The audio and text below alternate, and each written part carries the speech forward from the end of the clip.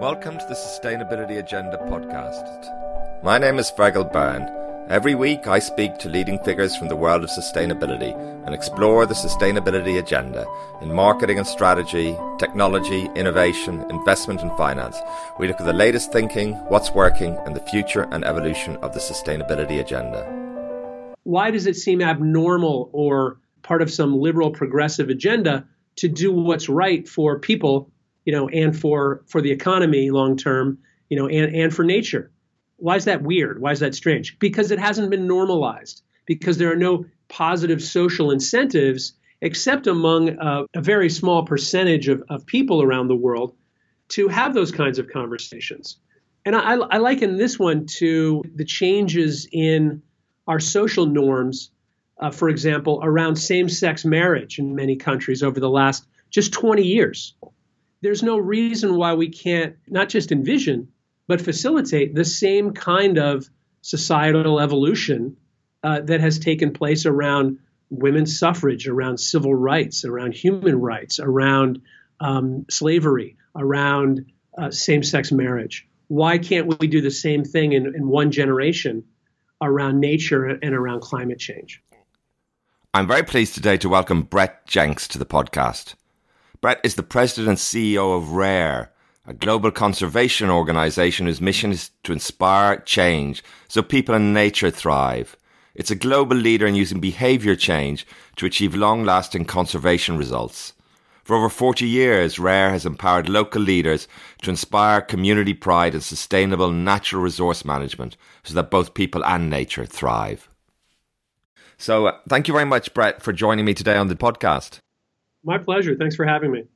Now, I'm really looking forward to talking to you about the work that you do at RARE and to understand the latest thinking, really, and research about the impact of individual behaviour on climate change. And I know you have done some recent research looking at the drawdown listings, priorities, and identified some important priorities, I guess, when it comes to individual behaviour. I'm just wondering first, maybe if you can just tell me a little bit about RARE and what you do. Yeah, happy to. So RARE is a global conservation organization. We've worked in about 50 countries over the last 20 years. And in each of those countries, we have trained local leaders and mentored them and equipped them with the tools needed to influence the behavior of people living in and around marine protected areas, cloud forests, rainforests. Essentially, our mission is to inspire change so people and nature thrive. And what we've become pretty adept at is identifying the local leaders who can help influence the behavior of farmers and fishers so that they can potentially get greater yields while protecting the natural resource base on which they depend. And over the course of those 20 years, we've learned a good bit about behavior change, about the nature of human decision-making and how conservationists can be more effective with their influence strategies. That's really interesting, Brett. And I'd like to talk just maybe a little bit about behaviour change, the scale of the problem, and I guess the time frame we're looking at is terrifying. And daily in the newspapers, we see research about the scale of the problem and how again and again and again things are getting worse much faster than people predicted, much faster than computer models. And now the various ways in which we can respond to these crises, particularly when it comes to climate change, and different parties, different stakeholders, I guess, have a different role. When it comes to my individual behaviour, it can sometimes just seem overwhelming. My children are very aware and watch my recycling behavior and my plastic bag consumption and so forth. And yet you read, that China's opening, tens of airports, they're doubling and tripling air traffic, and economic growth is continuing apace. It just seems like a huge machine that's just going faster and faster. What is the potential for individual behavior change, and indeed for individual behavior change to spread to become group behavior change? It does seem daunting to read the newspaper each day. The narrative that I think we experience in the United States right now is one of hopelessness. You mentioned the newspapers, the headlines, your sense of impending doom. And I think that's natural. I think that's what most people are experiencing today. In fact, somebody told me the American Psychiatric Association has recently come out with something that stated a certain percentage of youth today attribute their depression and anxiety to fears of climate change. So this is becoming, literally an existential question, an emotional question. I think what we need is a new narrative. The challenge is that hopelessness curtails action. If we want people to take action, they need at least a modicum of hope. So we recently looked at the drawdown research. We looked at the drawdown list of the 100 things we can do to address global greenhouse gas emissions. And we asked ourselves, so which of those could we, the people, we as individuals, begin to move the needle on? And this is important because often people need to act their way into new beliefs. If you've ever tried to convince someone who vehemently disagrees with you by arguing with them logically or providing facts or even citations from peer-reviewed journal research, you further entrench their view. You make it tribal. You remove facts and logic and reason from the debate, and it becomes more like a feudal tribal war engagement. We need a new narrative that says we can do something. And so the good news is of the 100 drawdown insights, there are about 30 behaviors, some that would be appropriate for you or I, some that would be more appropriately applied by, let's say, a farmer in the developing tropics. But there's about 30 actions that we can take that if a significant percentage of people around the world took them, we could address fully 1/3 of global greenhouse gases, which runs counter to the narrative that says, well, unless there's an act of Congress or some amazing new technology from Silicon Valley, there's nothing I can do. And that's just not true. So what we're hoping is to not just convince people, but to show people, to demonstrate people, to build a sense of momentum that people are able to take action that actually makes a difference. That's going to make them much more likely to vote, to encourage the kinds of policy changes down the road that we know inevitably are needed, but it gets the ball rolling. We have to begin to concern ourselves with this growing hopelessness. So I'm interested in talking about what are the 4 or 5 most important or impactful things we can do. Just to be clear, is this really a kind of all things being equal? So we're not talking about political lobbying, new laws and things like that. We're just saying these are things that individuals can do today under normal circumstances. There's no question that it's important for people to vote. It's important for people to let their representatives in Congress or Parliament or in their government understand that they care, they're interested, they're worried, and they want to see political action. Policy matters. Technology also matters. What's important about individual behavior change, though, is that it also matters and it's within your control day to day. We only have elections every couple of years in the United States. It's not like we're going to flip Congress and get a carbon tax, in the next 18 months. So what can people do until then? There's a lot that we can do as individuals. And so I'd be happy to go through some of those. Yes, no, I'm definitely interested in talking about that. I mean, I guess you were talking about this polarization, and it is very polarized, particularly in America. But really, we've known for some time that certain behaviors, at least, are not good for the planet. How well have we done in actually, responding to that and actually changing our behavior? Because, I mean, one of the things that's interesting about drawdown is it introduces a whole range and very powerful things that we can do that aren't so well known. But there are a core of things that we do know that we can do. How have we been doing that? And what's been stopping individual behavior? Because we know if we drive less or if we fly less, that is very impactful. So RARE specializes in behavior change, as I mentioned. And over the last year, we've put together a network of some of the leading behavioral scientists in the world, partnering with the Stanford Design School to bring in design thinking, to be more empathetic, to think more clearly about where we find people today. The average person asking themselves the same question you're asking. How do we influence their decision making about how to spend their time and their energy, what to do about climate change? And what we found is the traditional approach to influencing behavior is broken. You can't just tell someone they're wrong. You can't provide them facts and information.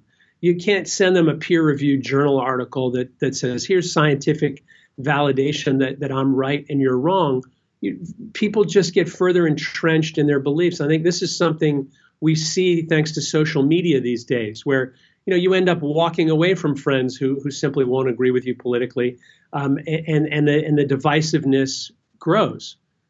What speaks to people, what influences people, can be sort of, well, let me just explain to you how we've thought about this. We started reading everything we could find, from literally neuroscience, behavioral economics, social psychology, evolutionary biology. We looked around to scientists who had started to catalog all of the insights from all of this research the last 25 years. And really, there are a couple hundred really interesting insights.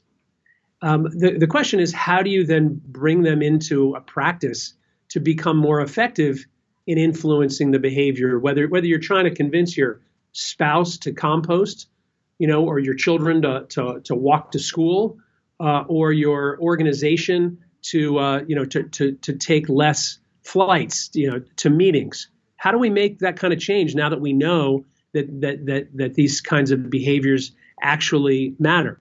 And so we identified three big categories that are underutilized. One is emotional appeals. Mostly environmentalists have tried to invoke fear, to instill a sense of panic, if you will. And that has built a constituency for conservation. There's millions and millions of dues-paying members of environmental organizations who worry about the plight of endangered species, who worry about the elephants and the rhinos and the tigers and the lions and the polar bears. And it's built a constituency, but it hasn't necessarily changed the behavior of the people who are the greatest threat to those species, number one.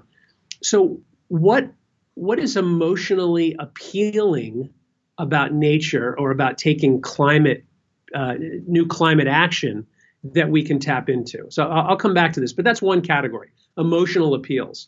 And we believe what's missing is a positive emotion about taking action. The second big category, if you will, is social incentives. And this is probably the most important one. We are inherently logical animals. We like to think of ourselves, and economists would have us believe, that we are so rational that we make every decision with a kind of perfect calculus based on the opportunities and the costs, or the investment and the return. And yet, that's just not true. We do so many things that are illogical every day as human beings. We buy clothes that are trendy and expensive, but have no greater quality other than how it might influence our reputation with a very small circle of people around us. We might buy the same material with a different brand on it. How illogical is that? And yet we take that for granted. That's just fashion. That's just style. But we don't think about how social forces are influencing those kinds of decisions. Marketers do. Some marketers have gotten very good at this.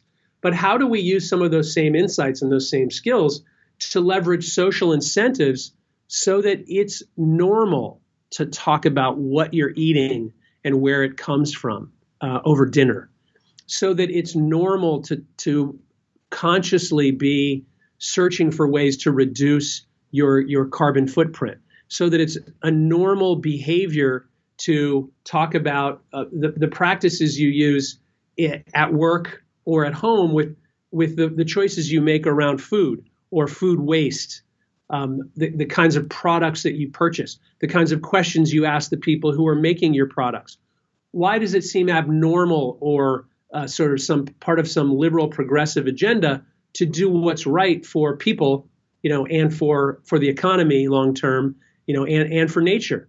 Why is that weird? Why is that strange? Because it hasn't been normalized. Because there are no positive social incentives except among a very small percentage of people around the world to have those kinds of conversations.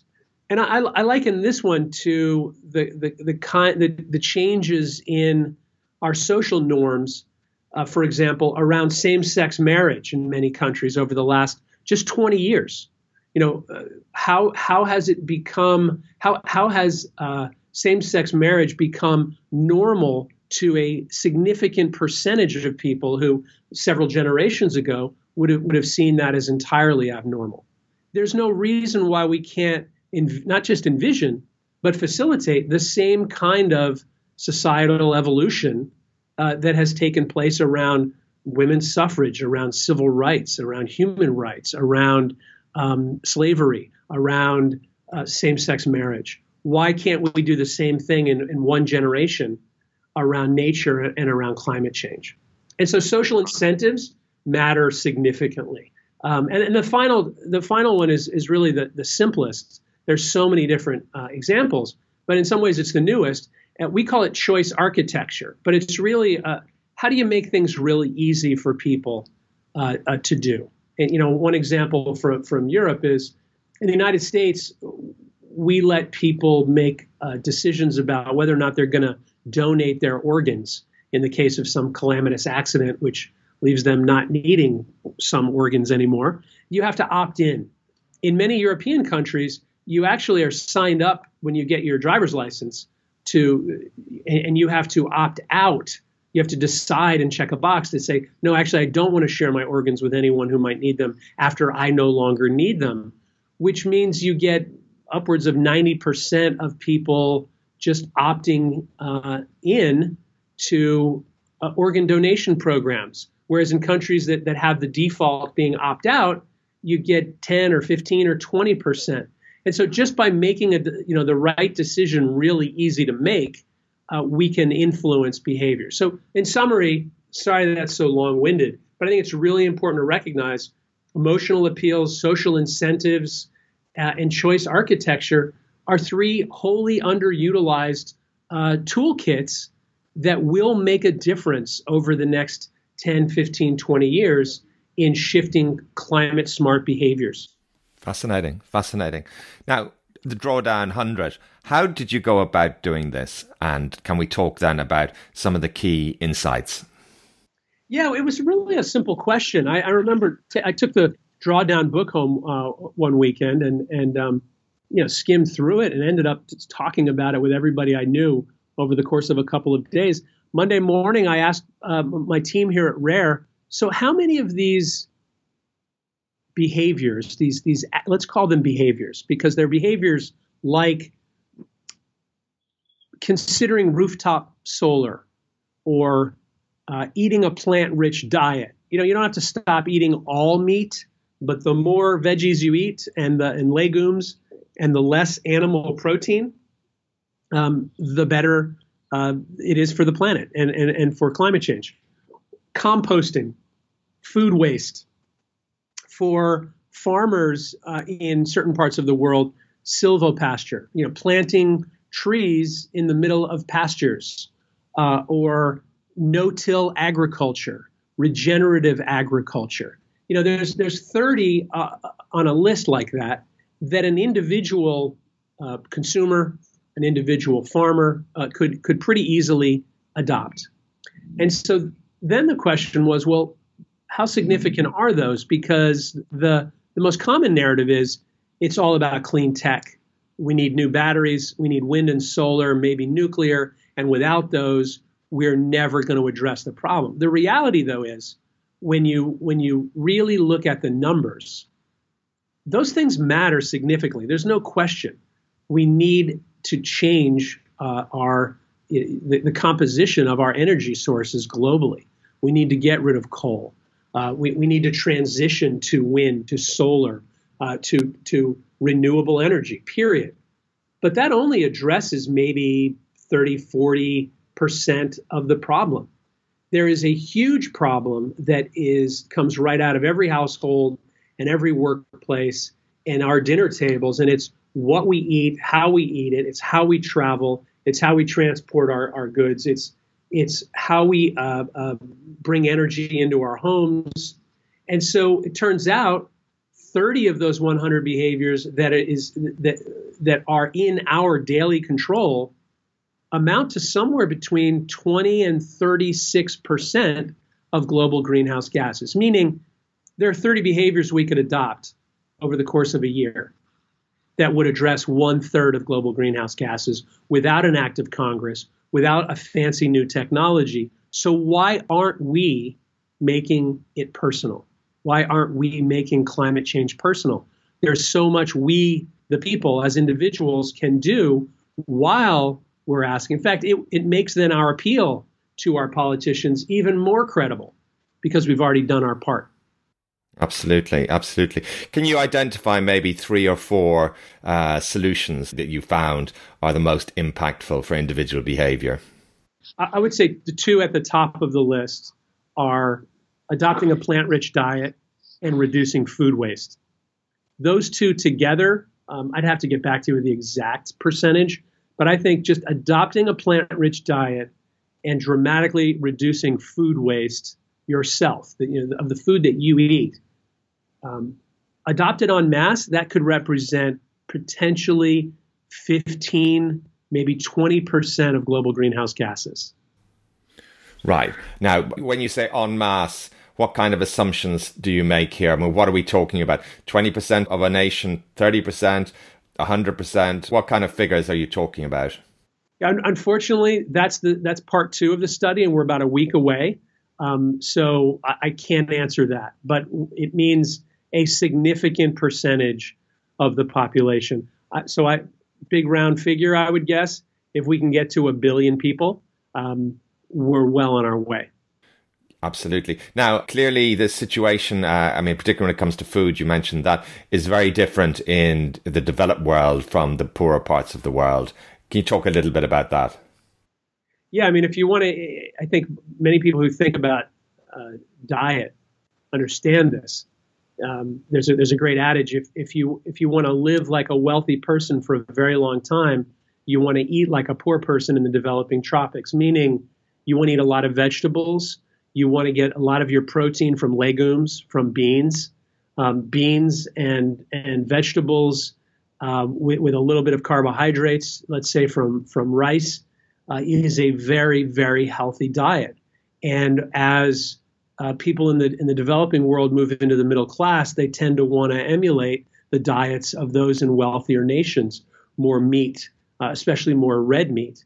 And that comes with a great cost to the environment. It also comes with great health risks. One of the greatest risks to adults in the United States, one of the greatest health risks for coronary heart disease is our meat-rich diet. And so shifting a diet isn't just for climate change, it's also a good way of improving your own prospects for health. Absolutely, absolutely. Now, what do you know about the pace of change? Clearly, we've seen when it comes to the internet, I guess, and social media and many kinds of social phenomenon, pace of change can be breathtakingly fast. Things come in vogue and change quickly. When it comes to these kind of behaviors we're talking about here, when it comes to food, when it comes to, I guess, awareness and behavioral change, what do you know about how change happens and the pace of which change happens? Yeah, one of the things that drives our work at RARE and has for a long time is the theory of diffusion of innovation. This is based on the work of a guy named Everett Rogers, a researcher from literally 30, 40 years ago, who was the first to look at the way that new strategies, new techniques for farming spread farm to farm across the country. And what he identified is the pattern that many use to describe Silicon Valley adoption of new innovation today. So it's interesting. It really hasn't changed. Usually there's 1% of the population that you might call the innovators. People usually mention the early adopters, but actually that's the second stage of adoption. The innovators are the people who, order the phone while it's being designed because they're so excited about the company or a new technology, and they're just always at the bleeding edge in a particular sector or segment. And so those innovators, that 1%, are the vegans, I would say today, when it comes to a plant-rich diet. They're the people who ordered the Teslas online 3 years before they were available. Those are the innovators. The innovators are usually the ones that are able to then provide testimonials to the early adopters, who are often much more influential. The early adopters are the one who hear about it first, who tend to write about these things, or who are very vocal about their latest purchase, the newest gadget, the newest trend. And that's only about 2, 3, 4% of a population, the early adopters. Those are really the trendsetters, though. And so they matter. What's interesting is there's a new body of research now that would say that whereas in the past, what you wanted was to very quickly get to, from the early adopters, to get them to spread the gospel to the masses. And the reality is campaigns are far more effective if they leverage really tight bonds between those early adopters, that next 2.5%, let's say, and then the next segment, which we would call the early majority. And so from the innovators to the early adopters, then finally what matters most is to the early majority, which is maybe 12, 15% of a population. So once you have the innovators, the early adopters, and you're beginning to get to most of the early majority, you're getting to what has been described as the tipping point. When Malcolm Gladwell wrote The Tipping Point, most of the good ideas came from the 70 years of academic work and life of Everett Rogers. The tipping point comes when you are really getting to the point of having the first 15 to 20% of a population adopting new behaviors. So if you think about climate change, we're now at a point in the United States where 60 or 65% of Americans believe that not only does climate change exist, it's taken a while to get there, by the way, but that it's man-made. The question becomes, what percentage of Americans now believe that changing their diets, reducing food waste, putting rooftop solar on their homes, figuring out how to finance them, changing the way they get to work, thinking more purposefully about where the products they buy come from, and so on and so on, yet signing up for renewable energy credits, even if they're not going to put panels on their roof, they can agree to essentially have a better source of energy. There's a whole host of things they can do. Where are we, is the next question, in the adoption of those behaviors? And that's the work that we are about to begin. And we've got to be quick about it. Yes, absolutely. Interesting way you presented there in terms of the diffusion, as you say. And coming back to the food point and a plant-based diet, clearly that must be a major hurdle in America. I don't know what the figures are, something like 100 kilos of red meat and poultry or something eaten in the United States every year, just massively embedded in food culture and in the US generally. Yeah, this is the way many Americans self-identify. In the 50s, when modern technological industrial America was really established as a kind of culture, it was there was a role for a male outside of the home. There was a stated role for a spouse inside the home. There were 3 square meals a day, and most of them had meat in them. I think about my great uncle, whose favorite breakfast on Sunday was double fried chicken, steak, gravy, biscuits, a couple of fried eggs, and sausage. And you just shudder to think about. He, of course, eventually died of heart disease. But that sort of emphasis on meat being a measure of wealth has been and continues to be part of the culture for some Americans. And increasingly, it is an aspirational value for many people in the developing world. So how do you change that social norm? What's interesting, I just saw last week, Jay-Z and Beyonce wrote the foreword to a new cookbook that's all about vegetarianism and veganism.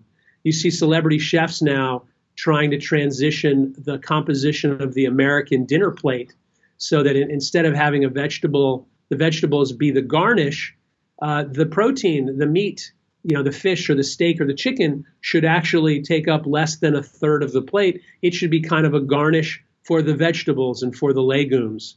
So the trendsetters, that the innovators moving towards the early majority, I would say, are on the right path. The question is, how do we accelerate that change? Not because we need a sort of I don't feel like I guess I should say I feel no qualms about working to shift the diet of others, because it is in everyone's best interest, both from a dietary standpoint and from a natural resource standpoint, from the longevity of our species, that we evolve the way we inhabit the planet in order to make sure it continues to support us over time. We have co-evolved. There's no reason we can't, prompt or steer a little bit of our own evolution, especially around the way we live, given that we're already doing it genetically, we're already doing it scientifically and technologically. I think socially, we need to change our lifestyles faster than our climate is changing, or we're no longer going to be in control. Absolutely. Now, just one other question at an individual level. The message is that as an individual, there is a lot we can do. You've identified these drawdown solutions, as you say, that are very impactful. What about actually also communicating and sharing the message? What are a few insights or lessons for people? You warned us about spouting statistics at people about the benefits of different kinds of things. How can we be catalysts of individual behavior change? I think one of the insights from the technology world, it's vivid in my memory, was sort of the first few times at an airport or out on the street that I saw someone talking on a cell phone. Because that behavior was so visible, at first startling, it seemed like a very public. Speaking on the phone used to be such a private matter. You'd have a room for the telephone and there'd be a booth and it'd be very private. And now people walk around with headphones just spouting their daily business or their personal stories. That was a big transition, but because it was so visible, it caught on and spread very quickly. And so the question is, how do we make visible, how do we make seemingly so normal a number of these new behaviors? And I think social media offers us a huge opportunity for normalizing climate smart behaviors. So what I would look for over the next few years is just the number of stories and sharing. Is there a way for us to get social credit among our friends for the good work that we document? What I'd be looking for in the coming years is a way for climate smart behavior to offer a kind of social status. If I were designing a campaign, it would be to figure out how people get paid socially and emotionally for being on the right team, for doing the right things. That's how we're going to normalize these behaviors. So social media in some ways can be very polarizing, but it can also create new social norms and new identities. And clearly, Homo sapiens need a new one as stewards of our atmosphere if we're going to make it through this next phase of our evolution. What about government? Do you really believe this kind of individual social change, behavioral change can take place without huge government support? I think policy change is critical. I don't see it as either or. I think it's almost mutually reinforcing. I think often you have to get people, why do people march in the streets? Why do organizers want people marching in the streets? It's for a couple of reasons. One, it's to show politicians that there's a movement, that there are voters, that they are mobilized, that they will take action. It is also to help people identify as being part of the solution, as being part of the movement, so that they'll vote in a way that aligns with the actions they've already taken. And I think people don't realize that that's also what's going on when you see public manifestations. So voting matters. Policy, at the end of the day, is what codifies social change. You can't get most policies in place unless you're living in a dictatorship without having a constituency behind those changes. We live in a democracy. I still hope we do in the United States. And so often politicians, I like to say, don't usually lead. Politicians read the polls very carefully. They know what they can get away with. Politicians mostly follow where 65% of the population is. So I think it's incumbent upon us, if we want change, to help move the population as part of the process of moving politicians. And this gets lost on many proponents of advocacy work, especially those who live here in Washington, D.C., who think, well, if I can convince the politician, we probably can get the policy passed. Well, there's a lot of climate legislation that never got passed because the politicians got out ahead of their constituents. Yes, absolutely. I mean, there are lots of obstacles. I mean, you talked about the mobile phone.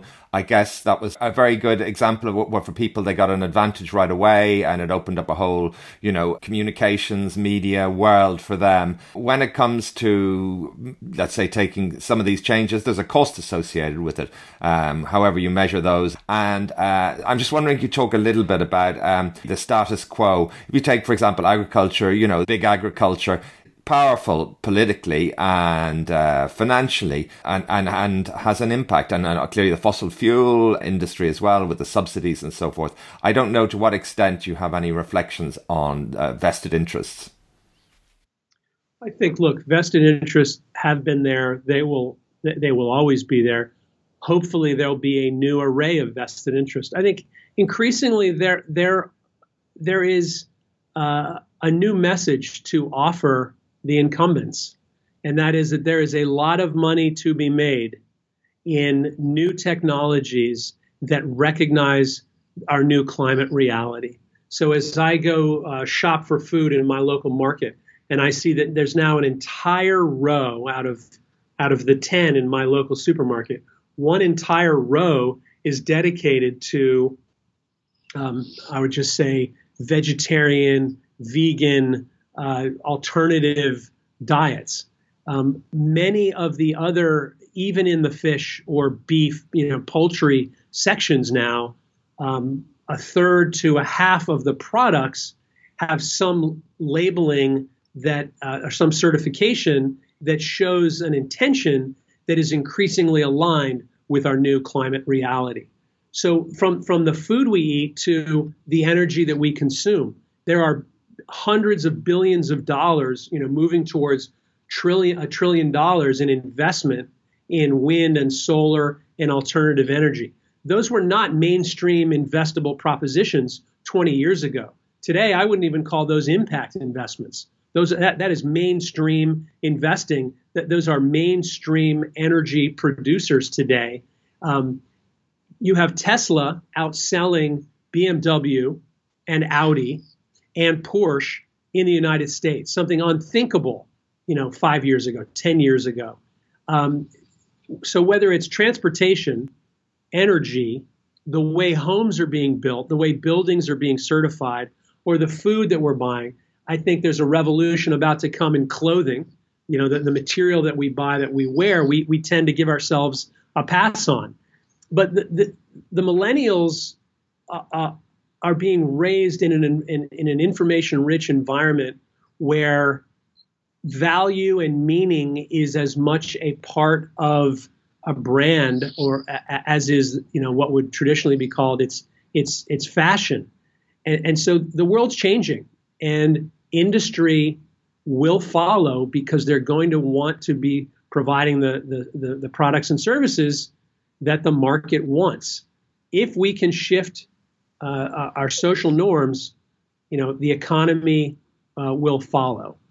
So there is a real opportunity there as well to change the marketplace because it's fluid, it's changing. Yes, yes. I just one last question connect to that. The quality of information we have about our lifestyles, the impact of buying particular products and so forth, our carbon footprint of different products and so forth, labeling and that kind of thing. Very important. How have you factored that in? Have you looked at that? What needs to happen here? I mean, clearly it comes from regulatory is important, but also I guess you're suggesting that that organizations or corporations will respond as well to help clarify what kind of choices are available and the impact of different choices. It's really important. I mean, knowledge is power, no question. And putting more knowledge in the consumer's hand makes a knowledgeable consumer more powerful. And companies know this. We've done a lot of work in fisheries over the last 7 or 8 years, and especially fisheries in the developing tropics. If you look at fisheries globally, less than 10% of fisheries are certified, have real, valuable, reliable, verifiable information about where the fish comes from, how it was handled, under what conditions it was caught or cultivated. And that's only about 10%. And yet, people care where their food comes from. There are real challenges to getting the information. At one point, the challenge was that people didn't care. Today, people care. At one point, companies didn't necessarily care because they weren't worried so much about scarcity. Today, every major corporation that's selling fish and moving it around the world is somewhat concerned about the reliability of their supply because of climate change, because of overfishing.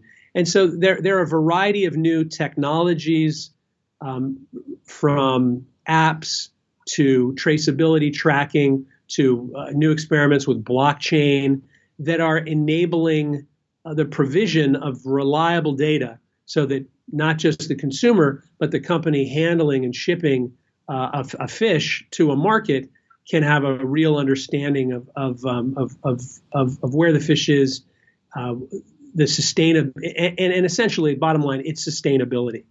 So the question is, can we do the same thing for cotton, for rice, for corn, for wheat, for legumes, for soybean? And increasingly, that's happening.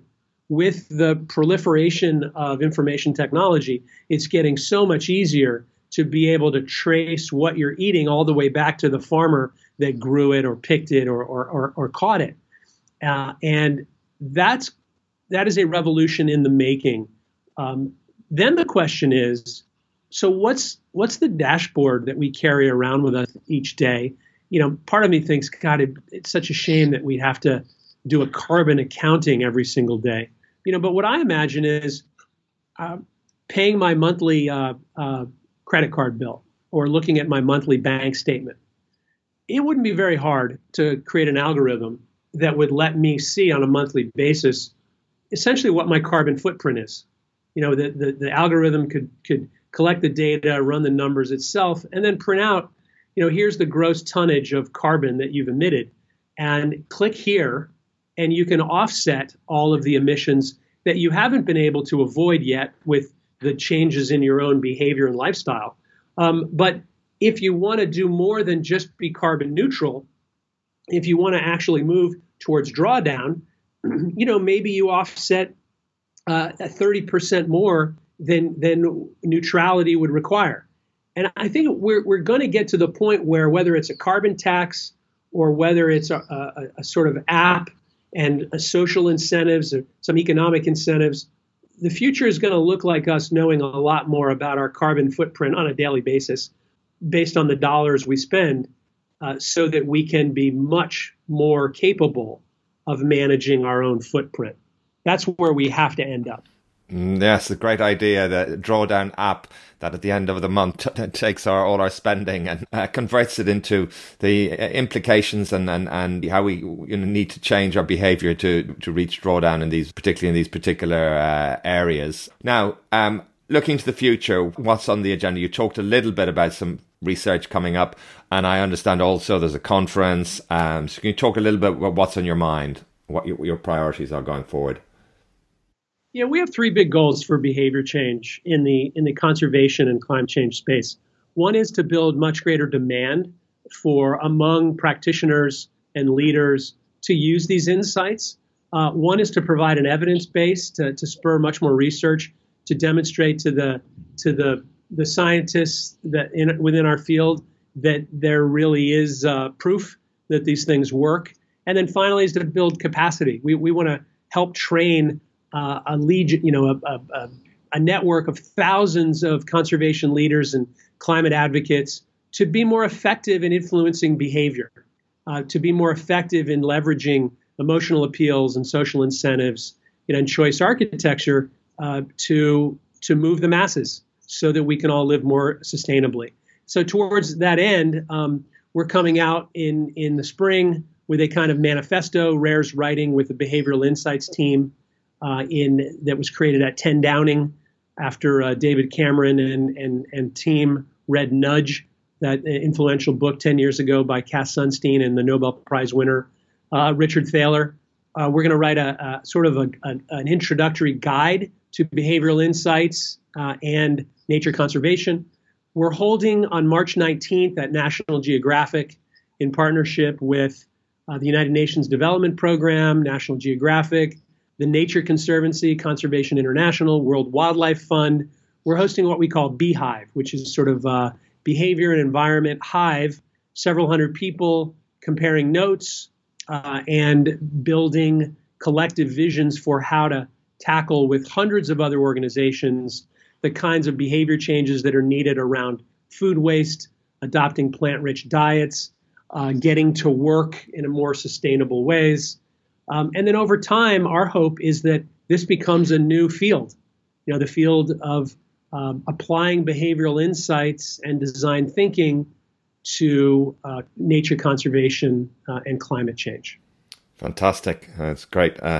Menu of work ahead, and I wish you the very best of success with that, Brett. And thank you so much for joining me today and providing all these rich insights into how we can all make a greater contribution and deal with these our climate, our carbon emissions, and also help communicate about this. So I wish you the best, and thank you. Thank you very much. Thank you for listening to the Sustainability Agenda podcast. I hope you found it interesting. Please sign up at the sustainabilityagenda.com website or on iTunes to make sure you don't miss any future episodes.